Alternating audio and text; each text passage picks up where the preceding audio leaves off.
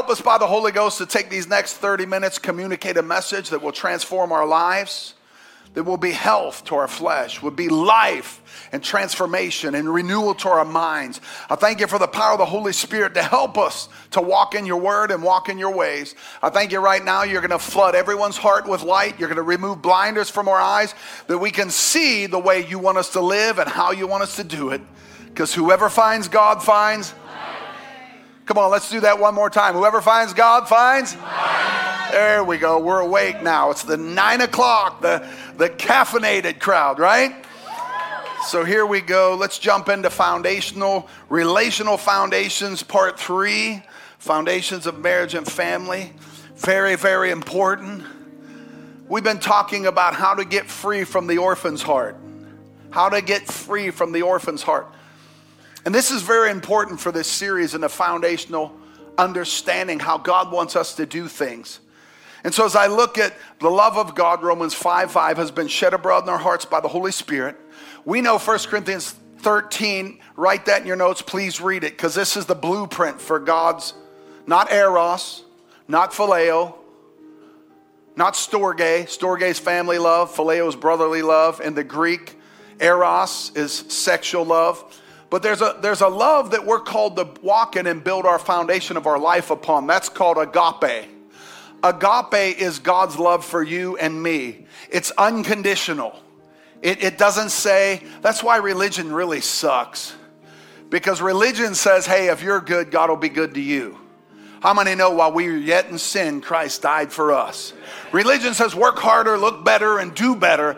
But how many know relationship says you can't win, so I'll put the winner in you and I'll teach you how to win and I'll guide you and I'll send you a helper that will be with you and in you even until the end of the age, and he'll show you how to love. He's the Holy Spirit. I love that scripture we read last week in Jude 1:20 because he tells us, build yourself up on your most holy faith, praying in the Holy Spirit, and then he says, staying in the center of God's love. Here's men, ladies, gentlemen, young people. You can't walk in love without the help of the Holy Spirit. You can't. You can be religious, but you can't walk in love. You can be legalistic, but you can't walk in love. Love believes the best of every person. Love's not rude. Love's not easily offended. 1 Corinthians 13 gives us that blueprint. Love believes the best of it. Love endures long. Love suffers long. Love is patient. Love is kind. Love is not rude. Love does not know jealousy. But how many know we run into problems in the church because a lot of people simply don't walk in love? How many know if you walk in love, you have less conflict? When you walk in love, you don't say divorce. We're not here to preach what the TV says. We're here to preach what the Word of God says. We build our doctrine upon the truth of God's Word. So if the Holy Spirit helps us stay in the love of God, what's the world really want? A better president? A better politician? Not really. Most of them are full of greed, pride, and arrogance. I'm not saying don't vote. Don't get me wrong. You do your part. God will do his part. But what the world needs in Romans tells us, Romans 8:19, for even the whole creation, all of nature waits expectantly, longs for earnestly God's sons to be made known.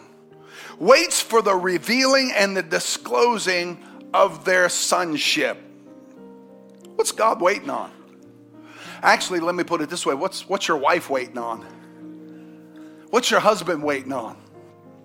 You to reveal the sonship of Jesus Christ. Because the sonship of Jesus Christ represents who Jesus is. Jesus is the manifest person and presence of the living God. You say, how do you know that? Because he said in his word, if you've seen me, you've seen the Father. If you want to know what God's doing, look at Jesus. Read in the red. He's the exact representation of the Father. That's why if your doctrine says God doesn't heal, it's wrong. Jesus is the healer. How God went about doing good, healing all who were sick and oppressed of the devil, for God was with him. Acts 10:38. Jesus came that you might have life and life more abundantly. See, some people want to throw that into the category of, a prosperity gospel. That's not what the Bible's talking about. That word life is Zoe. That's the God kind of life, the God quality of life. This refers to the kingdom that represents righteousness, being made right by Him, not by my own ability, peace and joy in the Holy Ghost. How many know the world needs some joy? The world needs some shalom, peace, nothing missing, nothing broken. So when I looked at the foundation of the family, I looked at a father and mother that I grew up in a home 40 some years, 50 some years ago, that when I grew up, I had not a perfect father, but a submitted to the will of God father. Not a perfect mother, but a submitted to the word of God and the will of God. Can I tell you this? Get back to reading the Bible. I know that sounds simple, but that's the foundation for everything. If you continue in my word, well, I read Reader's Digest, I listened to a podcast, I did this, I did that. Get back to the word of God, because everything in our society is being shaken, including the church. But you know what? The Bible says that those things that are unshakable in Hebrews are the things that will remain. Everything is shaking. But the word of God stands firm because we stand on this foundation. So if the world is waiting for the manifestation of the sons of God, I love this. The Lord said to me this. I got these 2 points I want to share, but if you're not established in the love of God, these don't matter. If you don't read the word and listen to the Holy Spirit, these two don't matter. You can come to a cute little reception for your child and put on a nice dress and still go to hell. It just doesn't work playing games with God. And here's the way the Bible tells us that the sonship, being a son of God, he said to me, before you're a pastor, you're a son. Before you're a father, you're a son. Before you're a leader, you're a son. Before you're an entrepreneur, you're a son. Before you're a businessman, you're a son. Before you can really lead that woman, you have to understand sonship. See, the whole book of Romans 8 goes on to tell us in this hour, Romans 8:14, I'll do a dissertation on this in about 3 weeks, but he tells us, and he told me this in 2024, those who are led by the Spirit of God, those are the true sons of God. If you don't sense the leading of the Holy Spirit, you might not be saved. You might not be a true son. But then I read down a few scriptures. He says the Holy Spirit testifies with us that we are children of God. Then a few verses later, he said the world's waiting for sons. So what are we, sons or children? How many know children don't walk in the authority of the Father, but sons do? Daughters that know who they are walk in the authority of the Father. That's what he's trying to show us and tell us. But in this divine order, how do we understand that we're sons? How do we bring our children up in the nurture and the admonition of the Lord? We did a really incredible conference several years ago with one of our deans from our Bible school in Tulsa, Oklahoma, and his name was Tony Cook. He came and spoke for us, did a marriage conference. We did the marriage conference, man, I watched everybody for 2 days. People were getting it. They were reading, and I think it was one of George's neighbors. That couple was standing there. They invited them to come. They came. The guy stood up at the last service, and they looked at each other. They grabbed hands. He said, we're going to do a renewal of vows service. And I was kind of rejoicing as a pastor at the outward actions. How many know sometimes you see outward actions aren't always the way inward things happen? But I seen this couple, man, I think we prayed for them to get here. They came, and now they're renewing their vows. They're probably over in their late 60s, and man, God's doing a miracle. And I seen them renew their vows, and then I heard the testimony later on. I said, what happened? He said, they got home, and she had all these notes and was so excited from the conference and said, man, what? My life has changed forever. She told her husband, she said, what do you want me to do with these notes? And he looked at her and said, throw them in the garbage. And how many know that just sunk that woman's life right there? In other words, I heard some things, but I have no intention on doing them. When we do things God's way, how many know it just works? How many believe in tithing? If you want to relieve financial tension in your marriage, just become a tither. How many know that's simple?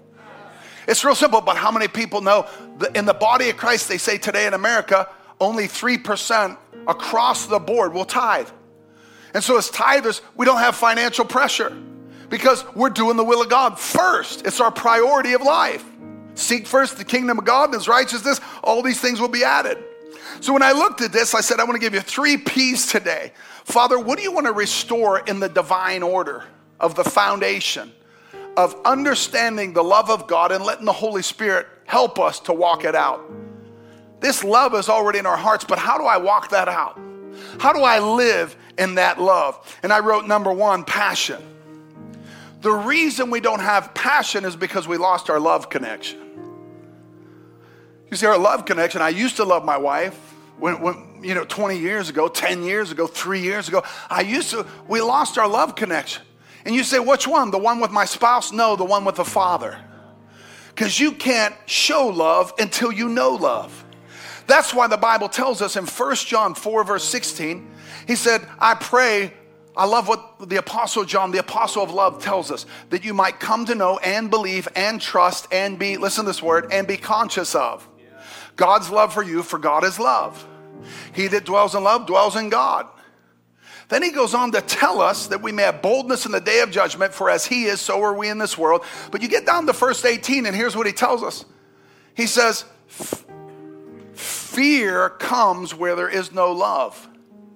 Where there is no love, where you don't know God's love and haven't matured in the love of God, fear dominates. But the Bible tells us perfect love, that's agape. Say perfect love. Perfect love casts out all fear. Well, perfect love is who Jesus is. He's the perfect love of the Father. While you were yet in sin, he gave you Jesus. While you were yet in sin, he died. While you were yet in sin, he went to hell for you. He died on a cross for you. He shed his blood for a sacrifice for you. Come on, that's passionate love.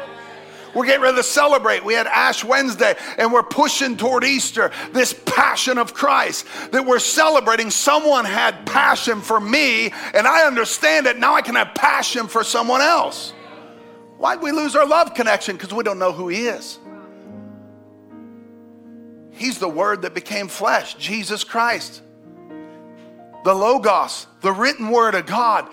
It's the Bible tells us in Ephesians 5 that this is by the washing of the water of the Word, how we get cleansed by the Word. And so I'm looking at this and I'm going, passion comes from the word an intense desire or enthusiasm. That word enthusiasm comes from entheo, which means the God within you. How many know if you don't have God within you, you don't have the capacity to love? You have all those other 3 love languages. You have eros. That's very low rent kind of love because it's just sexual love that attracts. And once the attraction's gone, that love's gone. Then you have storge. That's family love. We can love because we're in the family, and sometimes that doesn't work out, and that leaves. And then we have phileo, brotherly love. That's good until we get into disagreement, and then we separate ways. But the agape kind of love never fails. That's a passion that's in you by the Spirit of God shed abroad in your heart to do the will of God. So we see in the beginning in Genesis 3 says, now look at this. Where's our fall? Where's our disconnect from that love? Because we know God is love. Where's our disconnect? Well, Pastor, I've never been connected. Well, you may not. But Adam was connected. He was connected, walking with God in the cool of the day. He was the essence of walking every day and fellowshipping with love, because God is love. He understood love. He understood everything about who God was. But the serpent said to the woman, go ahead and take of this fruit. You'll not surely die. God knows in the day you eat thereof, your eyes will be opened, and you will be like God. You'll know the difference between evil and good, blessing and calamity. I jump down to verse 8. And it says, and then, you know what happens. Sin comes, not only do we fall, but we disconnect from the love of God. We disconnect from agape. And I heard the sound of the Lord walking in the garden in the cool of the day. And Adam said to his wife, Adam and his wife hid themselves from the presence of God among the trees in the garden. The Lord God called to Adam and said, where are you? He said, I heard the sound of you walking in the garden. Who was walking? God. Who is God? God is love. God is love. Love was walking in the garden. My love connection was coming to fellowship with me, but he couldn't find me. So he said, where are you? And he said, I heard you walking in the garden. And the first time we ever see fear in the Bible, I was afraid because I was naked, so I hid myself. Then God asks, love asks, who told you you were naked? Let me just read this to you. I just wrote this in my notes. In the loss of the love connection with God, sin brought condemnation, guilt, shame, blame, and disconnect, and fear. Fear produced independence and selfishness. We went from God and love consciousness to a sin and self-consciousness. We went from feeling like we were more than enough to feeling like we are not enough. Jesus came to restore our sonship. Jesus came to get us back in right relationships so we could have God's love. He came to bring the branch so we could be in the vine and abide in him. Your faith will never work till you believe that God loves you. Your faith you'll never reconnect with God's agape love till you believe you're loved. God so loved the world that he gave his only son, that whoever believes in him should not perish. That's the greatest miraculous love, that God, while you were in sin, would send his son to die for you and pay for your sins, past, present, and future. Now look, here's kind of how I connected this. So I love this because my son, stand up, Judah, whether you want to or not. Judah's 16. Give it up for Judah. Okay, sit down. I know I'm going to catch havoc for that. Why'd you do that, Dad? But Judah turned 16 on Valentine's Day because he's our love child. And when Judah was 3 years old, I won't play the video, but Judah, we played it a couple years ago. When Judah was 3 years old, he walked into my office early in the morning, and he had these cute pajamas on, and he looked up at me and he said, Dad. I said, what? And I just got my video camera out. That's why I had it, because I seen this glow all over his face. He said, Jesus saved me. I was like, I'm a pastor. I have books everywhere and Bibles. I'm studying. You can't be saved until you hear the gospel. I said, what happened? And he said, Jesus saved me. I said, what did he do? He said, Judah, I love you, Judah. And he saved me. How many know that's pretty simple? And then Gabe wrote the song about it's simple. It is just that simple. God so loved. So now the fruit of that is, me and my wife pick him up at soccer games and outings with his friends. And Judah stands at a golf event, and everyone's standing around acting real cool as 15 and 16-year-olds. And Judah said, hey, guys, I love you. And he hugs this one. And people are just watching and looking. He hugs Judah. He hugs Jude Stevens. He hugs Nathan, Nathaniel. He hugs this other guy. I love you guys. I love you guys. I'll see you at school tomorrow. And parents are just looking around like, what was that? Now, that's not something he does for attention. We didn't tell him to do that. He just does that because he's full of the love of God. Now, if you don't have a love connection, you can't do marriage well. If you don't have a good love connection, you can't do family well. You can't raise children well, because kids will drive you crazy. If you don't understand this agape, foundational God kind of love, it won't work. So I started realizing something as I study, and I can't really go into the message today, but I was like, okay, God, so Adam and Eve missed it. Most guys are a little clueless. Some of you came today, you're from a religious church, you're not used to people being honest and bold and real. But if you continue in the word, you'll know the truth, and the truth will make you free. And I'm not trying to be embarrassing or bold, but I'll tell you this, kindness is clarity. Jesus was strong, but he was truthful because he loved people. So when men are a little clueless and you start talking about these three things, men have a big capacity in their brain for these three things. This is most of what men function on. Men have this big frontal lobe in their brain that occupies about 93% of your front. And when you mention sex, men like, what? That's why Instagram's winning really big right now. You mention sex, men are, what? You mentioned food, men are like, steak and cheese? Pizza? I just woke some people up. So sex, food, and sports. That's about occupying 93% of your brain. And we just woke up some men in the church today. But you know what? You need help. I need help. Let's be real. You're driven with your eyes. You have an eye gate that drives you. That's why it's important that you make a covenant with your eyes not to sin. That's why you have good life groups, good relationships, and you keep people accountable. That's what the love of God does in your life. But as I started thinking about this, I started realizing that two things happened to Adam and Eve. I don't know if you ever heard this taught before, but it's revealed to me in my spirit. Come on, babe, come up here. I know I didn't tell her about this, so she's going to be upset, but it's all good because she's a submissive wife. I'm joking. Would you hold the piece of fruit? It's a good illustration. Turn that way. I just want you to get this picture in your mind. Ready? Men were called to lead, right? Men were called to lead. God just created whole creation, right? Let me give you Genesis 1. He created the earth, the fullness thereof. He put gold in there, everything a woman would need. He got gold in there. He got special jewels in there. Read it, by the rivers. He got fruit. He got delicious sugar fruit. He got berries. He got strawberries, everything you desire. And he said it was good. So if God said it was good, it was awesome. Amen? It was Eden. It was called Eden is voluptuous. So all of a sudden God creates this beautiful place. And he says, you guys don't even need clothes. How many know you were clothed in the glory of God? Adam's having a great time. But something happened. The snake slithered in and presented this to his wife. And what was he doing? He was in Eden, ESPN. He was probably channel surfing. He didn't see the snake coming in. He was doing important stuff. Super Bowl. He was watching.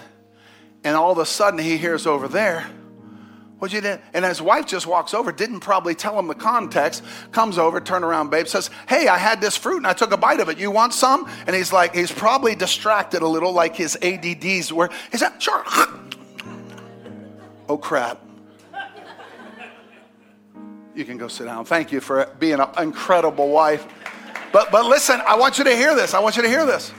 So while she was making a decision independent of her husband to partake of the fruit, that the serpent had deceived her, the husband was doing something different. He wasn't paying attention. So true leadership would have said, hold up, what happened here? That snake slithered in here and told you a lie? What? Thrown the apple away, life would have went on. Who'd God hold accountable? Adam, where are you? What's going on? What were you doing? And what Adam say? Listen to our typical male. Wait, Sports Center's on. God, she made, the devil made her do it, but she made me do it. It's her fault. God said, put that down. Hear me, guys. You're the head of the home. You're the head of the home. You're the head of the home.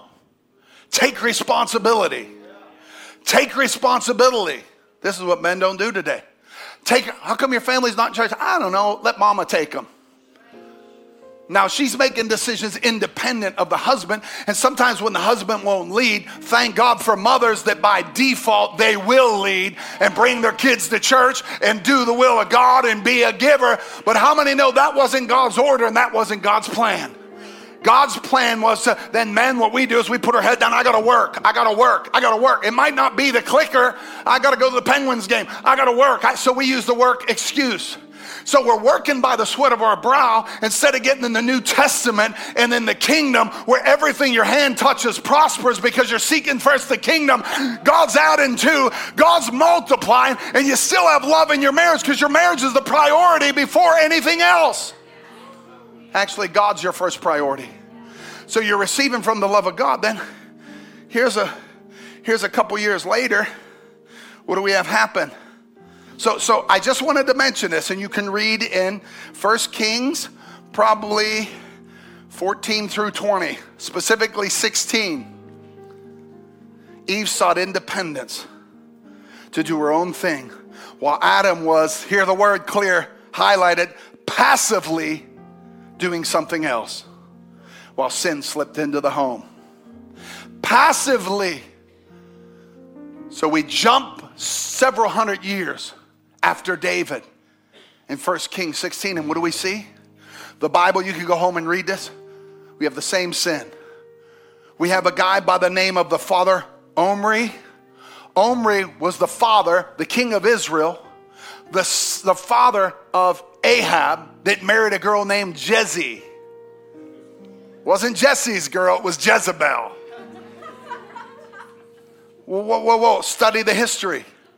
He was extremely wicked, Omri, and he was extremely wicked in the sight of the Lord. How is it that a generational lineage is tainted with the same sin of Adam and Eve, where the father does whatever, doesn't follow God, and Omri produces an Ahab, and an Ahab is exceedingly passive?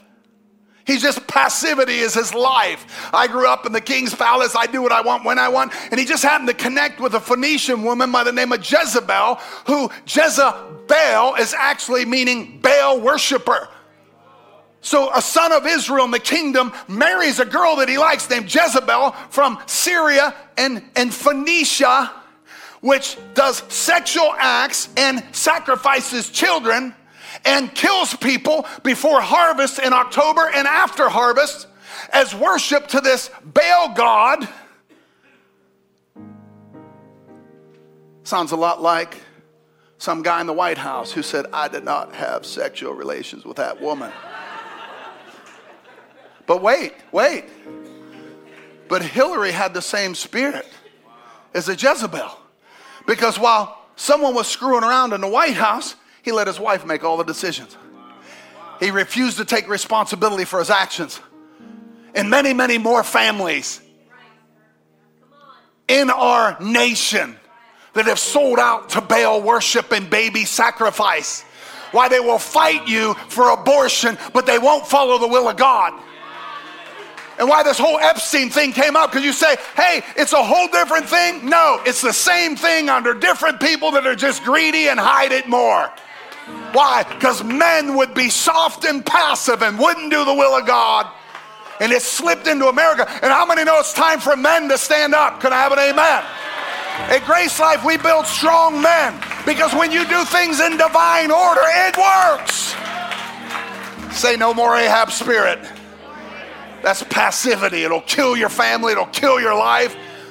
It'll let sin come in. It'll take over with porn and with dope, and let your father stand up. The minute a book comes into that house, I challenge you men. Know what that school system's. Oh, you're a little boy, but you could be a girl. Burn it. That's what fathers do. You messing with my kids? Those are my prized possession. Those are the most important thing on the planet, next to my wife, and first my God, then my wife, then those kids. My goal in life is to raise them in the agape God kind of love in this word and by the Holy Spirit, that I need help all the time, so that they see and know the will of God for their lives. Say no more passivity. Revelations has a lot to say about a Jezebel spirit, but we won't go there today. How many know? And you say, well, Pastor, he said the evil word submission and called his wife up here. Let me recorrect something. We're heirs together of the grace of life. The only reason I am who I am is because she is who she is. We are Team Schaefer. Well, the day we went into ministry, when I say the word submission, it's not the abusive Italian word that my grandfather used. Submit, woman, have babies, cook dinners, and be quiet. That's not the word I use. I use the godly word submission, that we are submitted one to another in the fear of the Lord, that she is the best part of my life, like Christ is the groom, and the bride is important to Jesus, and that woman's so important to me. And you know what? She needs to dress well. She needs to live well. She needs to do well. And I need to see to it. Can I have an amen? That's loving your wife and sacrificing your life as Christ loved the church, and making her, number two, I won't get this today, but making her the priority after Jesus. After your love connection, you make that wife of your life your priority. Do you know what the world says? You know what else Eve was doing? I want independence. You've been around in the 60s? I don't need you. Hate to say this in church, but many people said he's just a sperm donor. I don't need a father.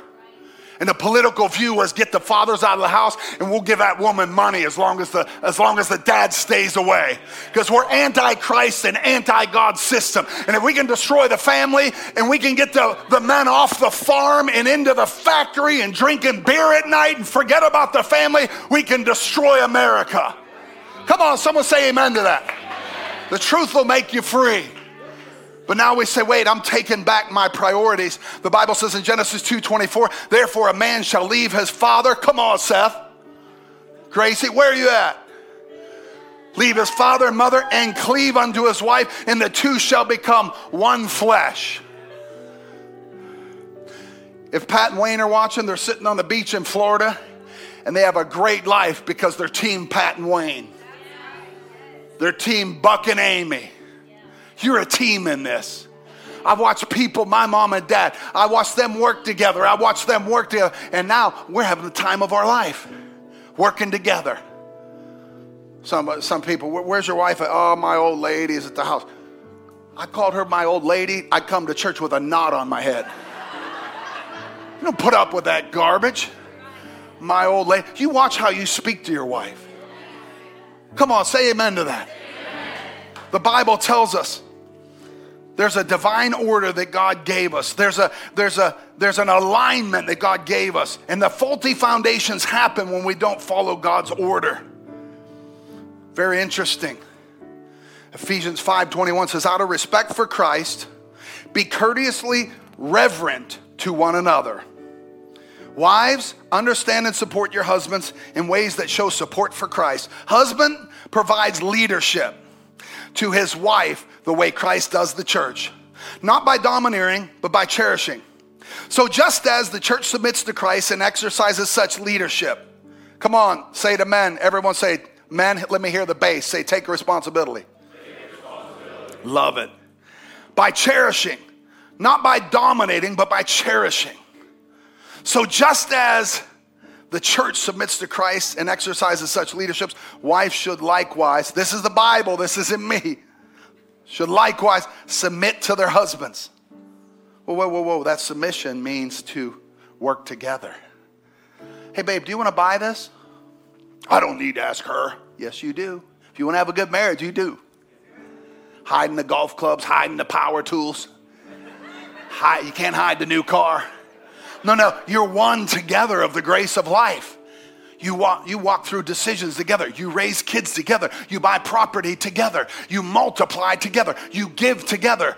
I preach a sermon called Marriage Merger. Listen, if you have two different checking accounts, you're in trouble. You've never merged, and you might be setting yourself up for the big D. But how many know the first divorce happened when sin came with Adam and Eve? We've been trying to keep things together ever since. So I looked at this and I went, wow. Listen to this. Verse 25, husbands, go all out in love for your wives. How many got God's love in you? I seen your life change and your family change. You have God's love all through you. You're a man of God. You're a man of love. And you're walking in the love of God. It transforms your life and your family, doesn't it? So now you're in love with your spouse, right? And the Bible says right here, I love this. Husbands, go all out in your love for your wives. Exactly as Christ did the church. A love marked by giving, not getting. Remember, consumers are contributors. If you're always taking from the marriage, you won't have a marriage soon. If you're already just withdrawing from the love bank, you'll be empty soon. But how many know a generous marriage is giving and giving and giving in and giving and giving? All of a sudden, your cup overflows. But the Bible says right here, you go all out for your wives, exactly how Christ did the church. Love marked by giving, not getting. Christ's love makes the church whole. Look at this. His words invoke her beauty. Guys, can we take a minute from the three things, sex, food, and sports? Can we learn a little bit just for a minute? And work and profit. I'll add that. Your words invoke her beauty. My wife's standing in the mirror 17 years ago. Babe, how do you like this dress? And in my mind, I thought, I hate it. And I wrestled. Should I say I like it? Then she'll wear it all the time. How many know we're not that smart? And I did the stupidest thing in my life. I said, I don't like it. Oh. I'm still catching hell. I'm just kidding. I'm not. I just made that up. Sorry. But that for about 3 days, it was cold. Have you ever had that in your marriage? It was cold. And then I'm not that bright. I'm in the car. We just got married. We're going on a revival tour. And I'm sitting in the car. I'm only married. You got to give me grace. I'm married 2 weeks. I'm sitting in the car.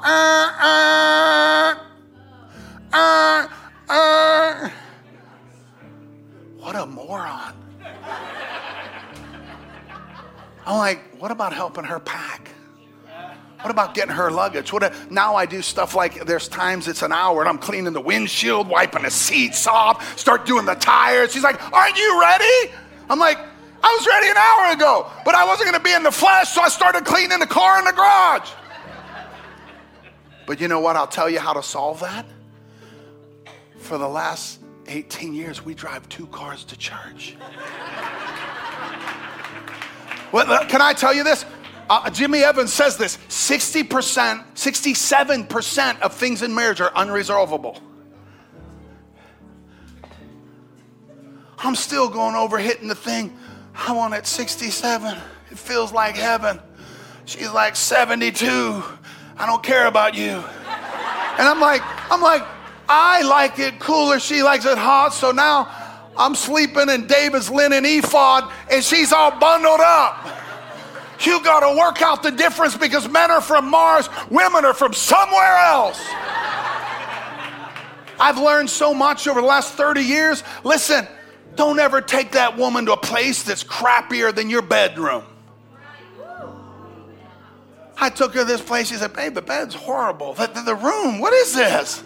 I said, if you want, see, there's just wisdom you pick up along the way, amen? And now you like the dress. Oh, it's awesome!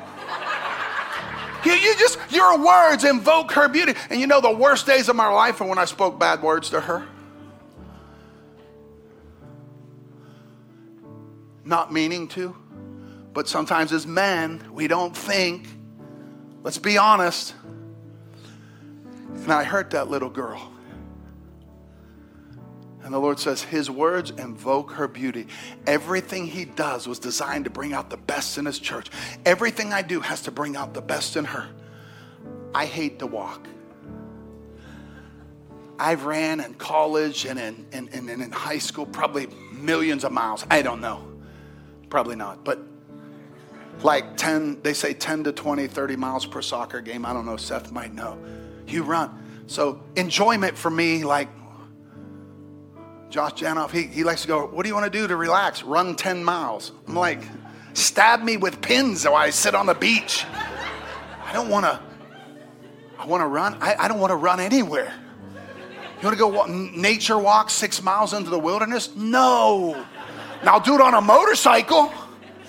But you know, she loves to walk. I got to get with her on that trail and love to walk. I'm happy, and I'm fighting with myself the whole way. You know what I don't fight about? What restaurant do you want to go to? This one.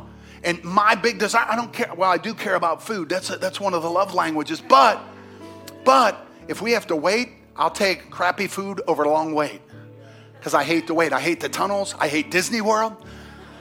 Sorry, guys. Disney World is like you got a fast pass and you still wait an hour to get on the ride. That's what hell's going to be like. You're going to wait 3 hours. You're going to be sweating and you're not getting on the ride. I'm serious. But you know what? Seriously, I'm learning that you know what this is? The God kind of love helps you die to the flesh and die to self. You know what it does?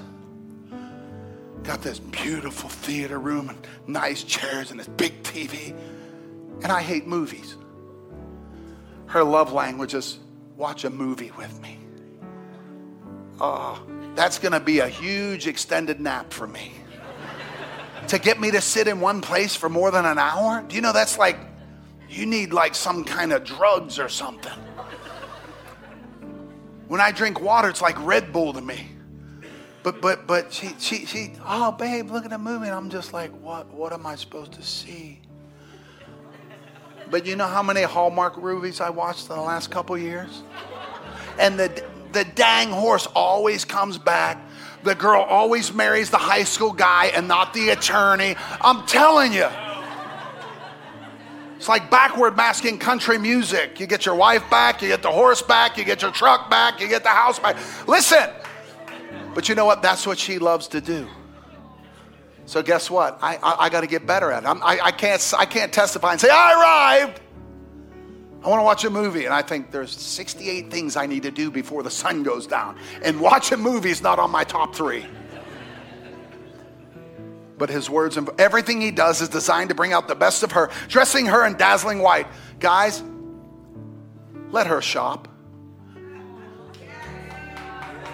Well, I need to get new exhaust for my car, and I got wheels, and I got chrome, and she's wearing stuff that looks like a burlap sack. Give her the dang credit card, give her some cash, go to Nordstrom's, get some shoes. How many know God loves to dress up his church in dazzling white? You make sure she looks good, God will make sure you look good. You want your business to prosper? Start making your wife look good. Why no amens? You say, Pastor, I'm leaving the church. I don't care. God will send some other people that love their wives. This is the Bible. Brings out the best in her, dresses her in dazzling white, radiant with holiness. And how husbands ought to love their wives, they're really doing themselves a favor since they're already one in marriage. No one abuses his own body, does he? No, he feeds it, he pampers it. That's how Christ treats the church, since we are a part of his body. And this is why a man leaves, relinquishes, or lets go of his father and mother. Get out of your parents' basement. And cherishes his wife. No longer two, but they become one flesh. Let me close right here. Wow. Your priority is the spouse God gave you more than anything else on the planet next to Jesus. You connect to Jesus and learn God's agape love. You make your wife a priority before your business, before anything. I see people in this age, they do, their wife's husband, they meet up once in a while, but they don't do life together. I'm having almost 30 years of doing life with my wife. It's so much. I was with Bill Shear, hanging out in Florida. It's like, okay, this is enough boy time, enough man time. How many know we need some women in the group? Amen? Because God said it's not good to be alone. I gave you a purpose, I gave you a dream, and then I gave you a wife to help you. To help not compete with you, but to complete you. That woman didn't preach for 15 years. We were preaching at the theater. The thing blew out on Easter. She jumped up, started preaching. Just happened to be in that crowd was a guy from Cornerstone TV. He said, that woman can preach. First time. That woman can preach. She's been on Cornerstone for many years now. Because guy was sitting there the day. Well, women ain't called to preach. Get a real Bible. Start to study the word. Find out what the doctrinal truth is. We're not going there today. How many know? I'll close with this scripture. But he says they'll cleave. That word cleave means to catch by pursuit. Some of the biggest problems in your marriage is the chase is over for you. With men, we like to kill. We stab the deer. We gut it, and then we're done. Someone go put it in a car, put meat in the freezer. It's all good. So what you did to catch your wife, you stop pursuing her. You don't open the door anymore. Your hair used to be nice. Now it looks like a Brillo pad. You don't take care of yourself. And where's that woman she married? He married, sorry. That's a bad word in these days. Where's that man that she married? Because now you're one flesh. You're heirs together, the grace of life. Say, grab your wife right now. Say, we're a team. Blancy and Sherry, you a team? You guys did this together, didn't you? You raised those boys together. You worked all those nights at the dealership, and she helped take care of the boy. You did it together. You're still together. You're still together. You're still together. You do this together. You're in this together. You are one flesh. You are inseparable. What's he say right here? 1 Peter 3. Ready? Let's close here. In the same way, you wives, accept the authority of your husbands Even if someone refused to obey the good news, one translation says, if anyone does not the word, if your husband isn't serving God, your godly lives will speak to them without any words. They will be won over by observing your pure and reverent lives. Don't be concerned about the outward beauty and the hairstyles. Well, some people are. You should be. Every barn needs a little paint. Can I have an amen? Fancy hairstyles, expensive jewelry, beautiful clothing. You should clothe yourselves instead of with beauty that comes from within, the unfading beauty of a gentle and quiet spirit, which is so precious to God. You say, how's that submission work? I know when I'm out of line because the Holy Spirit tells me. When that woman starts praying, I get scared. Sometimes she gets up in my grill a little bit, but sometimes she'll just pray. And the Lord said to me a long time ago, the first couple months of marriage, we were traveling on the road, and I snapped at her about something, and I heard the Lord's voice say to me as I get ready for my sermon, he said, I'll treat you how you treat her. I love my church. You're called to love your wife. And I was like, whoa. Listen what he says here. She starts praying. The hardest thing for me in my humility is when God gives me an answer. It used to be when God gives me an answer, I'm praying, Lord, your wife has the answer. But how many know it's a great word that when we're working together, sometimes one of the keen senses of a woman listens to the Spirit of God more than guys do. So if you're not doing this together, you're in trouble. God knew you don't compete, you complete. When you're completing and you're working together, now you're a team. And now you don't badger him and be like a dripping. You say, God, I got his number. God, I pray for him to see. I pray for the eyes of his heart to be flooded with light. I pray for them to be a doer of the word. I pray. And this is what Sarah did when Abraham actually gave her into a harem. I never gave my wife away. And the guy realized Sarah started praying. Nobody could touch her. She was protected. And the guy said, here, take a couple multi-millions of dollars and cattle and livestock and silver and gold. Take your wife. You lied to me. Take her and go away.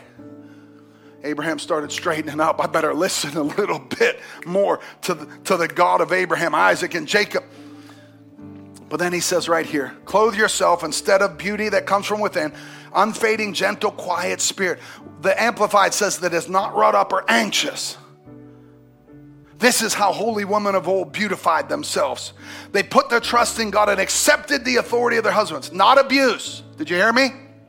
Not abuse. There's whoremongers, haters, idolaters, and abusers. And that man abuses you, you bounce. Can I have an amen? Amen.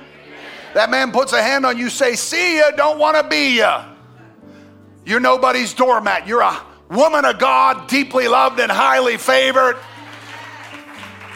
But the devil wants to shift that because men have been abusers because you don't need him. You see the difference? There's a balance there. He wants to break up the family. She obeyed. For instance, Sarah obeyed her husband, Abraham, and called him master.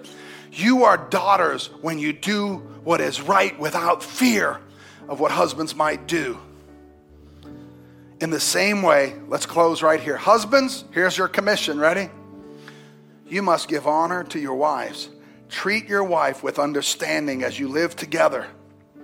She may be weaker than you, not by any other way, mentally, but physically. This is the translation of the Bible. She's physically weaker. That's a good advertisement for men. Stop trying to do women's sports. Can I have an amen? She's physically weaker. You're a liar and a cheater, and stop doing it.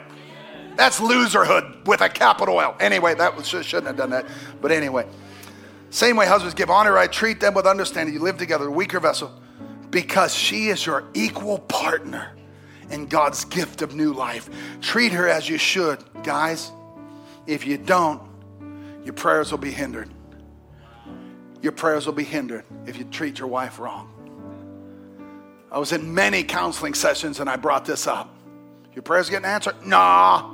How you treating your wife? Are you praying? Nah. How you treating your wife?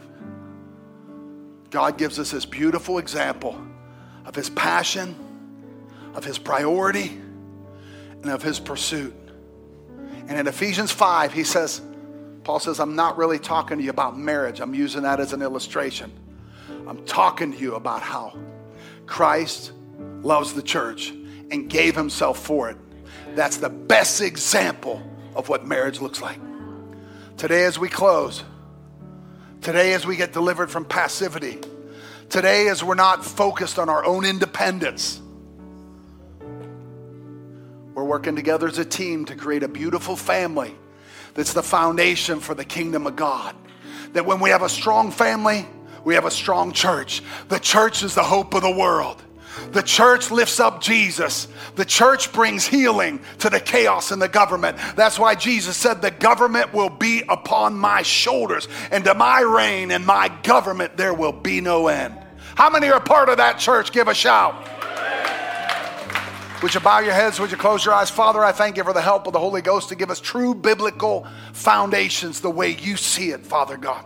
Not the way the world sees it. In fact, we're not going to conform to the world. We're going to be transformed by the renewing of our mind. Today you've changed us. Today you've given your word. And today you've told us that you're passionate about us. Today you've told us you're pursuing us. Today you said when Adam disconnected through sin, we were your priority. And while we were still in sin, you sent your only son to die for us. And the only determination between heaven and hell, between victory and losing, is that some accept the love of God, Jesus Christ, and some don't.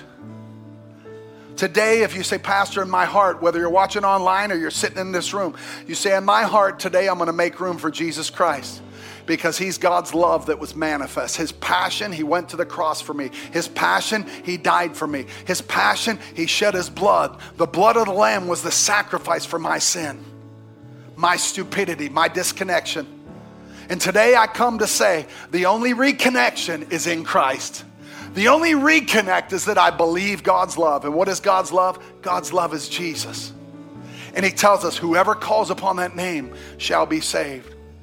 With every head bowed and eye closed, just real quick before I bounce to the other campus, you say, Pastor, when you pray in about 10 seconds, pray for me to know God through Christ, to download his love in my heart, that I can know I'm a child of God and heaven is my home for eternity. That's you. Just slip your hand up real quick in this place. Just pop your hand up. Say, that's me. Thank you, sir. Thank you, sir. Thank you, sir. Thank you, sir. Thank you there. Thank you there. Thank you over there. Thank you there. Thank you there. Thank you. Thank you. Anybody else? Just put your hand up real quick. Let God's love, that's all I'm asking. You'll let God's love come into your life through Jesus Christ. Just lift your hand up. Thank you. I'm going to wait a couple more seconds because your eternity is so important. Your eternity is the most important thing. Thank you. Thank you.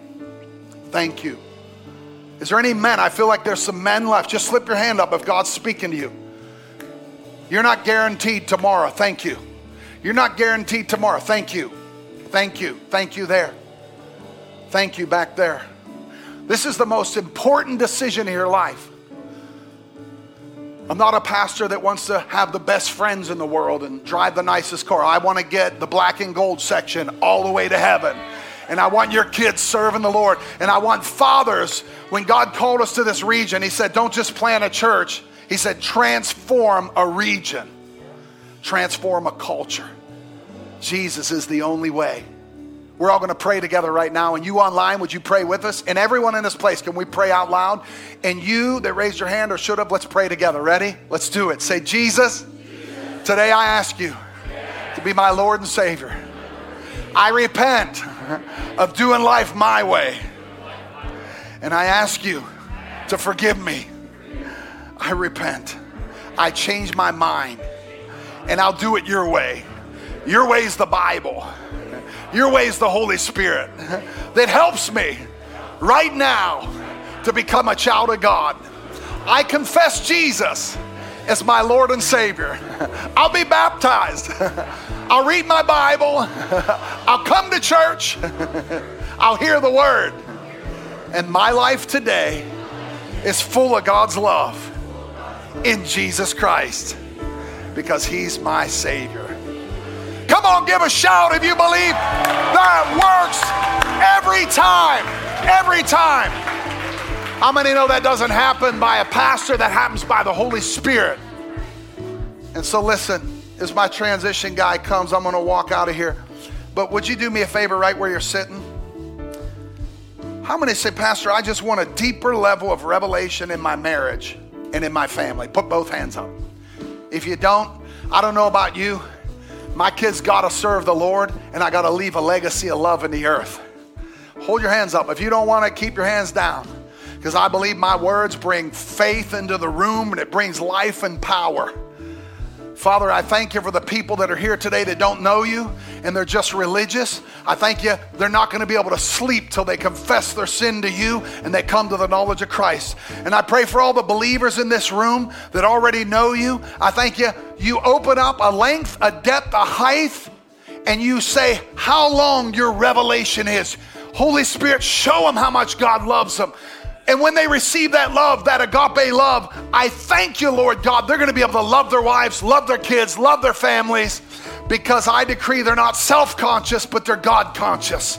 I thank you, they're conscious of the love of God that's activated in them today. Say it with me out loud. And my life will never be the same, because God's love is in me, and I'm going to act it out, and I'm going to walk in it. And that perfect love casts out all fear. I have no fear. In Jesus' name, amen. Love you, man.